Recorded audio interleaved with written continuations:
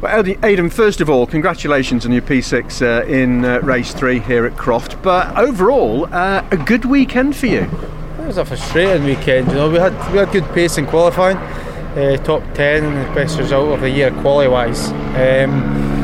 Race 1, we took the hard tyre and it was going great. We were sitting in 10th and got a nudge sideways, which dropped to 13th, but still a great position.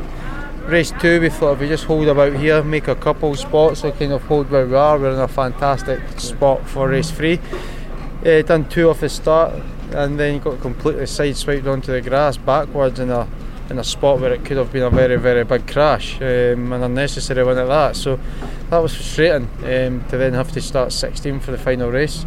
Obviously we got up to 6th, which is a nice way to end, but it's a little bit of a case of what could have been if we started up where we should have and didn't get involved in all the first lap incidents coming through, and let the front wheels take a bit of a knock and kind of steer the car away from the setup he tried to put on it. So yeah, I mean, I'd still be happy with the result, but yeah, what could have been again. Some positives to take away from this weekend though, heading up to Knock Hill for sure.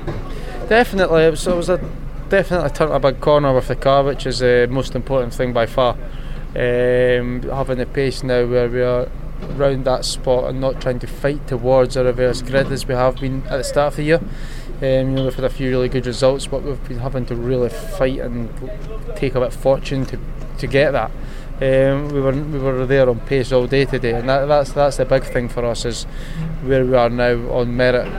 We're going to be in the spot, so we'll have our chances at some good fortune again.